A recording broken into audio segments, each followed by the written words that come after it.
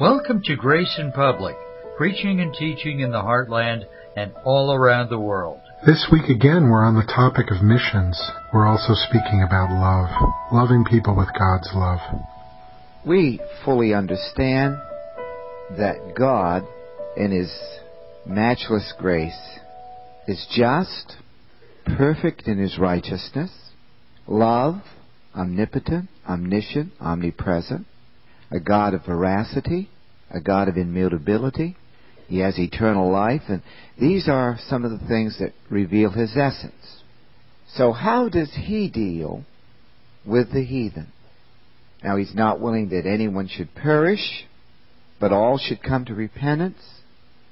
And yet, there are so many people that apparently never hear the gospel. How does this grace appear unto them? Well, first we have the principle of ignorance.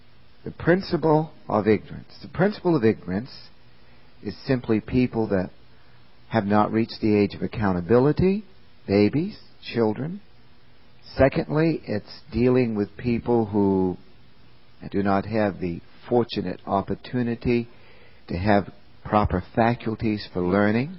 And the Lord Jesus Christ has paid for all of their sins, because in the unlimited atonement, the Lord Jesus Christ took care of all of their sins. And 2 Corinthians 5:14, 5:15, 5:19, and Titus 2:11, and 1 John 2:2, and John 3:16 are some of the beautiful verses on the unlimited atonement. Therefore, in the unlimited atonement, God has paid for man's sins. But man does not have to accept that payment, and therefore he reaches the age of accountability, and with the age of accountability comes responsibility. And it's the responsibility of his free volition.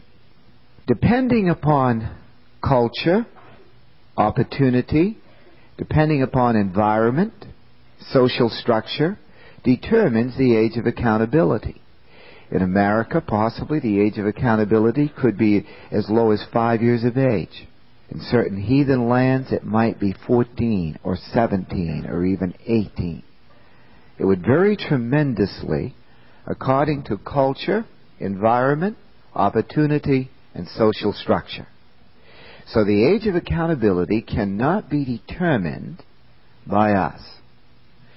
But the light that lighteth every man, John 1:9, or Romans chapter 1, verses 20 and 21, we enter into the principle of God consciousness. Now, God consciousness simply means people are aware of a supreme God. That's all it means. They do not have information pertaining to the gospel, but they are aware of a supreme being, of a God. And every single person is aware of God. And God has done this through His justice, through His mercy, through His integrity, through His veracity, through His righteousness. So He has made everybody aware of God consciousness. If a person goes positive in their will toward God consciousness, then God makes sure that He gets the information about the gospel to them. The information about the gospel then is brought to them through the justice of God. And if they go positive toward the gospel, then they are saved.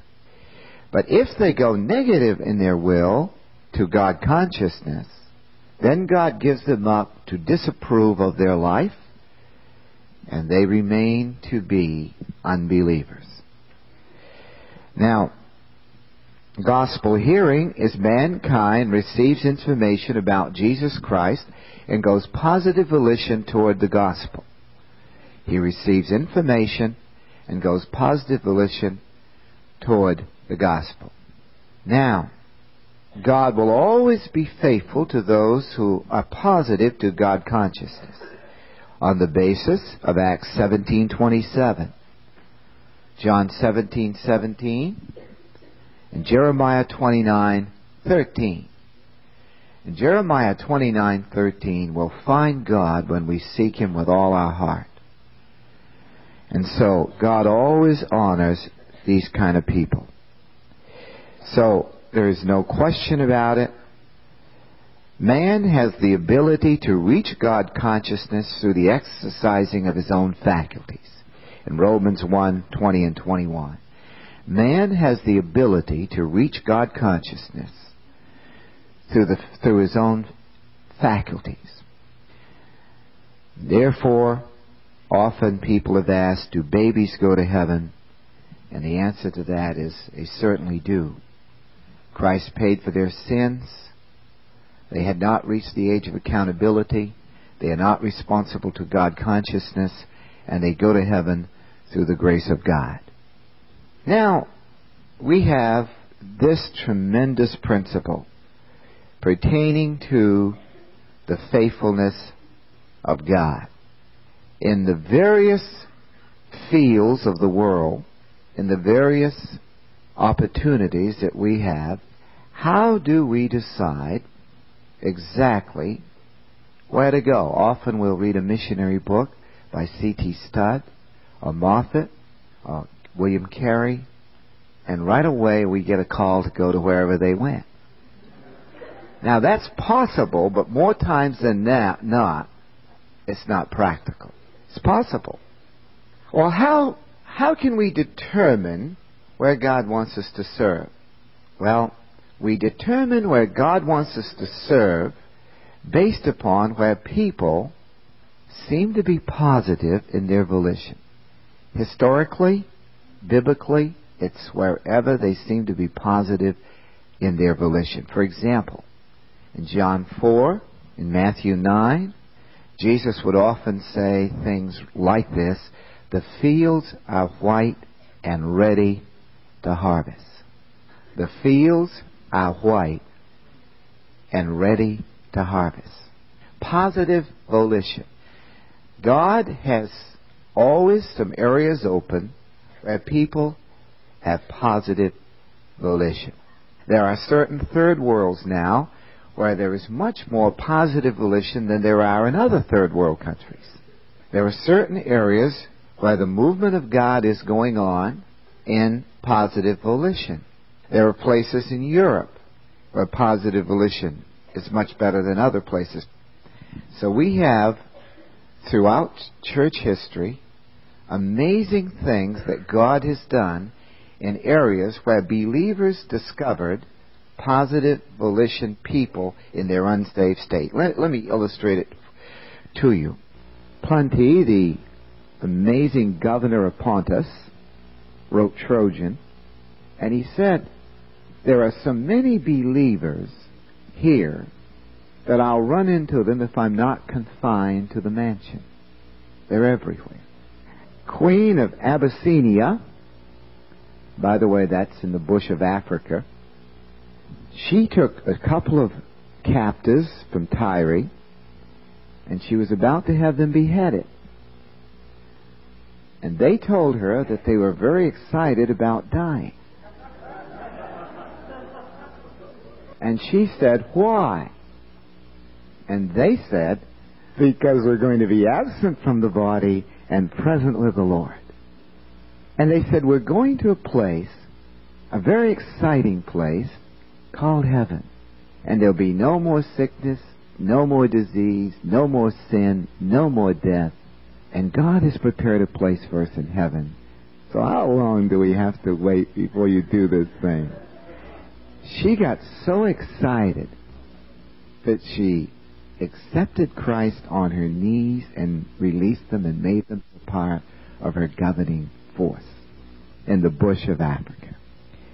Well, that's how God seems to work. Thaddeus went to Persia, and when he got to Persia, he discovered that all kinds of people had been saved. You see, we're going to show you in some historical accounts this morning how amazingly areas had already been ministered to when nobody thought they'd ever been there. No one had ever been there. And come to find out, The grace of God had appeared to people in some way. And Thaddeus went to Persia and led scores and scores of people to Christ. Persia wasn't supposed to be even a place where anybody would even consider the gospel. But he went there, and people were completely responding to positive volition. Pontius of Alexander accepted the Lord, and then he went to become, after a while, missionary to India. And when he became a missionary to India, he found scores and scores of people already saved in India when supposedly nobody had ever been there. God's faithfulness. In the 6th century A.D., the Nestorians went to China, and these folks led 3 to 4 million people to Jesus Christ. And this is recorded on the Xianfu tablets in a certain province. But in the 6th century, 3 or 4 million were led to Jesus Christ in China by these Nestorians who had been driven out of their own country. Why is this so beautiful, and why is this so true? It's true because where there's no grammar, no language, they only live by primitive objects such as the sun, the moon, the stars, and words like that, and animals. God always breaks down that barrier with His faithfulness, with His love, and with His amazing grace. So He always comes through. God does not coerce anyone in the human race. It's a matter of John 3:18 and 3:36, making a decision for Jesus Christ with their own free volition. So He does not coerce them. Now then, I want you to see that God's faithfulness has always been to so many different generations. For example, a French monk decided that he wanted to go to Denmark, and he began to preach the gospel. And he found scores of people that responded to the gospel in Denmark. And then he decided to go into Sweden. And he went into Sweden, and scores of people accepted Christ, all through one man's initiation. Why? He found people who would go positive toward the information he was to give them. There'll be people in most countries who are waiting right now to go positive toward the gospel because of their need, because of what they sense, because of their unhappiness. They would be almost willing and ready in many cases to go positive. Aaron the Red had a son called Leif the Lucky. And Leif the Lucky took the gospel to Greenland. Well, a storm came up, a tremendous storm, and he got off course. And where do you suppose he landed? America. 400 years before Columbus. And the Indians were not too positive in their volition. So he went back to Greenland. He didn't stay in America. But Leif the Lucky led thousands and thousands of people to Jesus Christ in Greenland. An amazing ministry. Then, 2 Greek brothers from 1815 to 1885, Silo and Thaddeus, translated the Bible in the Bulgarian language and went there and found thousands and thousands of people with positive volition. They prayed where to go, where people would respect the information. And they ended up giving the information in its most beautiful fashion to the Bulgarians and then translated the Bible. In 160 to 240, Tertullian said this to the Romans. He said, whether you like it or not, we Christians have filled your forums, your summits, your senates, your palace. He said, we have filled the streets of Rome with the gospel to spite your wickedness, to spite your rejection. And he said, simple men often without much of an education, men that have not been trained, have been used to share the dynamite of God. And he said, we have filled so much of Rome except your empty temples. Now, Origen went into Greece and the barbaric areas, and he said that preaching the gospel to the whole world was easy. And he said, we will do it in our generation. And the reason that it is very easy to preach the gospel to the whole world is because the whole world needs it. And therefore they have a tremendous need. And because of their suffering and emotionalism and guilt and shame and pain and substitutions in their life, they tremendously need the Word of God. The Word of God coincides so beautifully with history. In 396 A.D., in March 17th, there was born an unusual young man.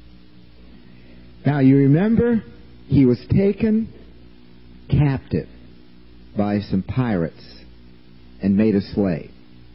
Some Irish pirates. Then he escaped. And then he had this tremendous conviction to go back and preach the gospel.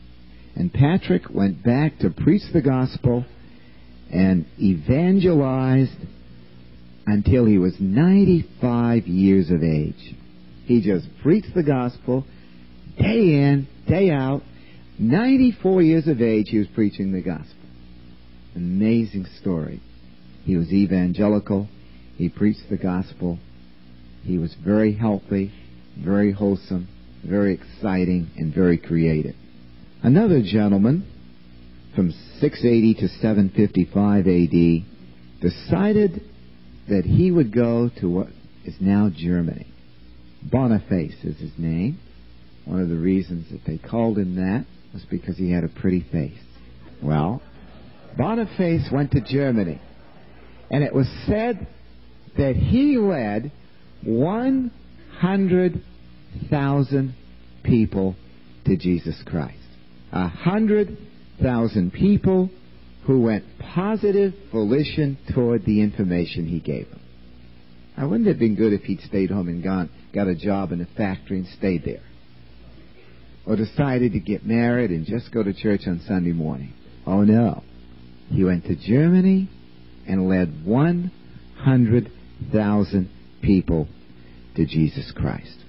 Now, there's another man who made a tremendous impact in church history. His name is Columba. Not Columbus, Columba. Columba went to some islands, Iona Island, and then several other islands. But he went to Iona Island, and there he established a missionary school. This man was supposed to be disqualified, unable to be effective. He was supposed to have had, supposedly, a speech problem. His mind, supposedly, wasn't good in studying, so he just goes to this little obedience to God and through the Holy Spirit's power and took the gospel to this island and to this little place called Iona. And then it spread into other islands, and thousands were saved. And furthermore, scores of them were sent out to preach the gospel from those islands. So God's faithfulness has always been there. So in Acts 17:6 tells the story of how Jesus Christ called not many mighty, not many noble, not many wise, and those that were not. And he called these individuals not many mighty, because many people who think they're mighty are always self-righteous. He didn't call the self-righteous. He didn't call the proud and the arrogant. He didn't call those who felt that they were better and secretly entertained feelings of grandeur about themselves. He called individuals who did not appear to be much in the eyes of the world.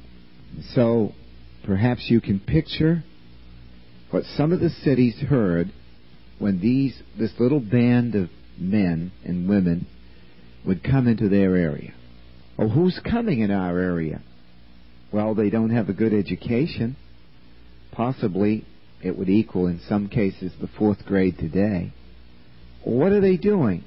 Well, everywhere they go, they cause trouble, problems. They evangelize.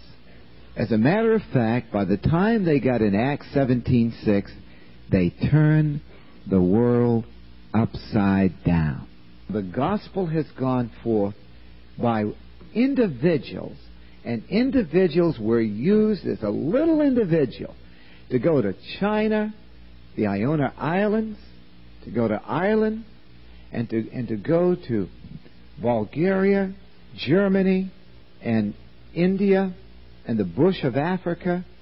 It's amazing how one individual who believed God and who obeyed the gospel could do so much to affect an entire country.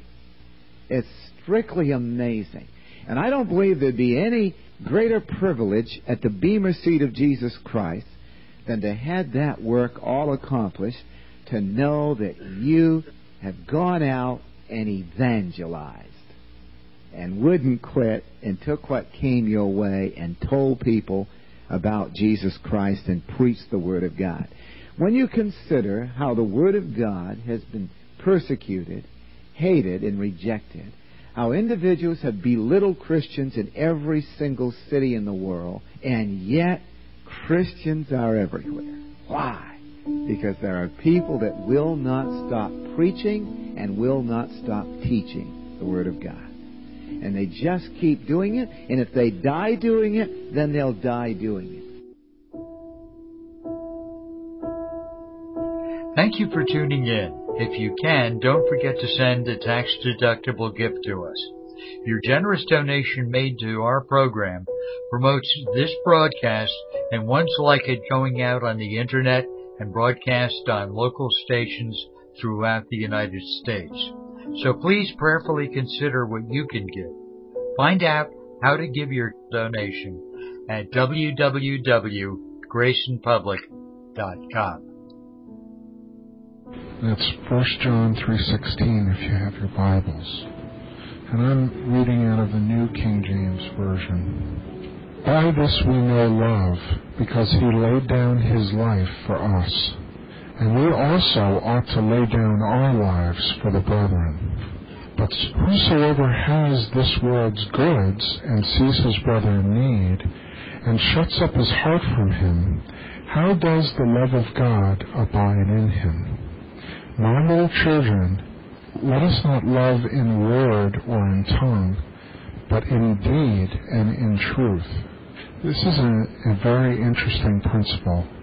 Many people say that spirituality is intrinsically linked to helping our brother, and that the spiritual life is a life where when you see another person in need, you help them.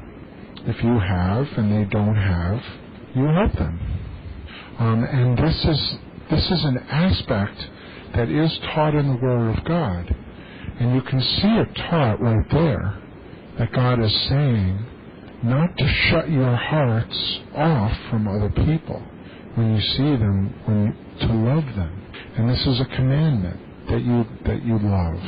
But it's a very funny thing, because really without God operating in your life in a real way, you cannot love other people the way that God loves. And it is not possible. If you try to do that, you will find that you fall short. Through the wealth of what I have, I'm going to help other people. This is the highest form of morality. But there's a spiritual law that needs to be in place in our lives, and God wants it to be in place in our lives, where He is loving through us towards other people. Because if we try to love, we'll find that our love falls short, and then we'll condemn ourselves. You ever been in that place where you think, wow, I just got really angry at that person. What a terrible person I am. And your heart condemns you. Wow, I really shouldn't have done that, and I know I shouldn't have done that, but I did it anyway, and oh, what a terrible thing. And your heart condemns you. For if our heart condemns us, God is greater than our heart and knows all things. Beloved, if our heart does not condemn us, we have confidence towards God. This confidence towards God is what will bring us to a place where our heart will not condemn us. Because we know that the love of God needs to be shed abroad in our hearts by the working of the Holy Spirit. And that it's not up to us to love. It's that because if we try to love in our own strength, it won't work. We'll only hit a certain plateau of being able to love. And it will give and give and give, and there'll be a point where we'll go, man, I have given for years, and these people don't give back. They just take and they take and they take. What's going on? There's something in our hearts that, because when we try to love out of our own resource, there's a limit. There's a limit. Some people have a very high limit. And you see these people that just seem to be the kindest, most wonderful people, and you wonder, wow, this person is just amazing. But the reality is that God's love is a kind of love that is boundless and endless in resource. It's a difference between operating in God's agape love. This is a word in the Greek that is used, which means divine love, or operating in human love. And the way we operate in divine love is by admitting who we are before God and saying, God, it's true, this person that may be standing before me, you know what? I don't love them. I don't even like them. But you know what? I am coming before you as a man or a woman and saying, but you love them, God. You love them. And you shed your blood on the cross. You love them. Their soul is worth more than all the world to you.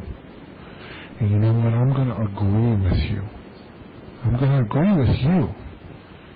And I'm going to ask you to do something in my heart. Because this is intimacy. This isn't us operating in our own little island. This is us operating in a fellowship with God. And it's a very simple fellowship. It doesn't require very much. Just honesty to God, fellowship with Him, recognition of what was done on the cross, and then asking Him, relying on Him, and saying, fill me, God, with your love. And I'm just going to believe by faith that you're doing it. And I'm going to walk in it. And it's amazing what then happens. Because God takes over in your life. And it may be a little at a time. It may work that way, but suddenly you are operating in this partnership with God.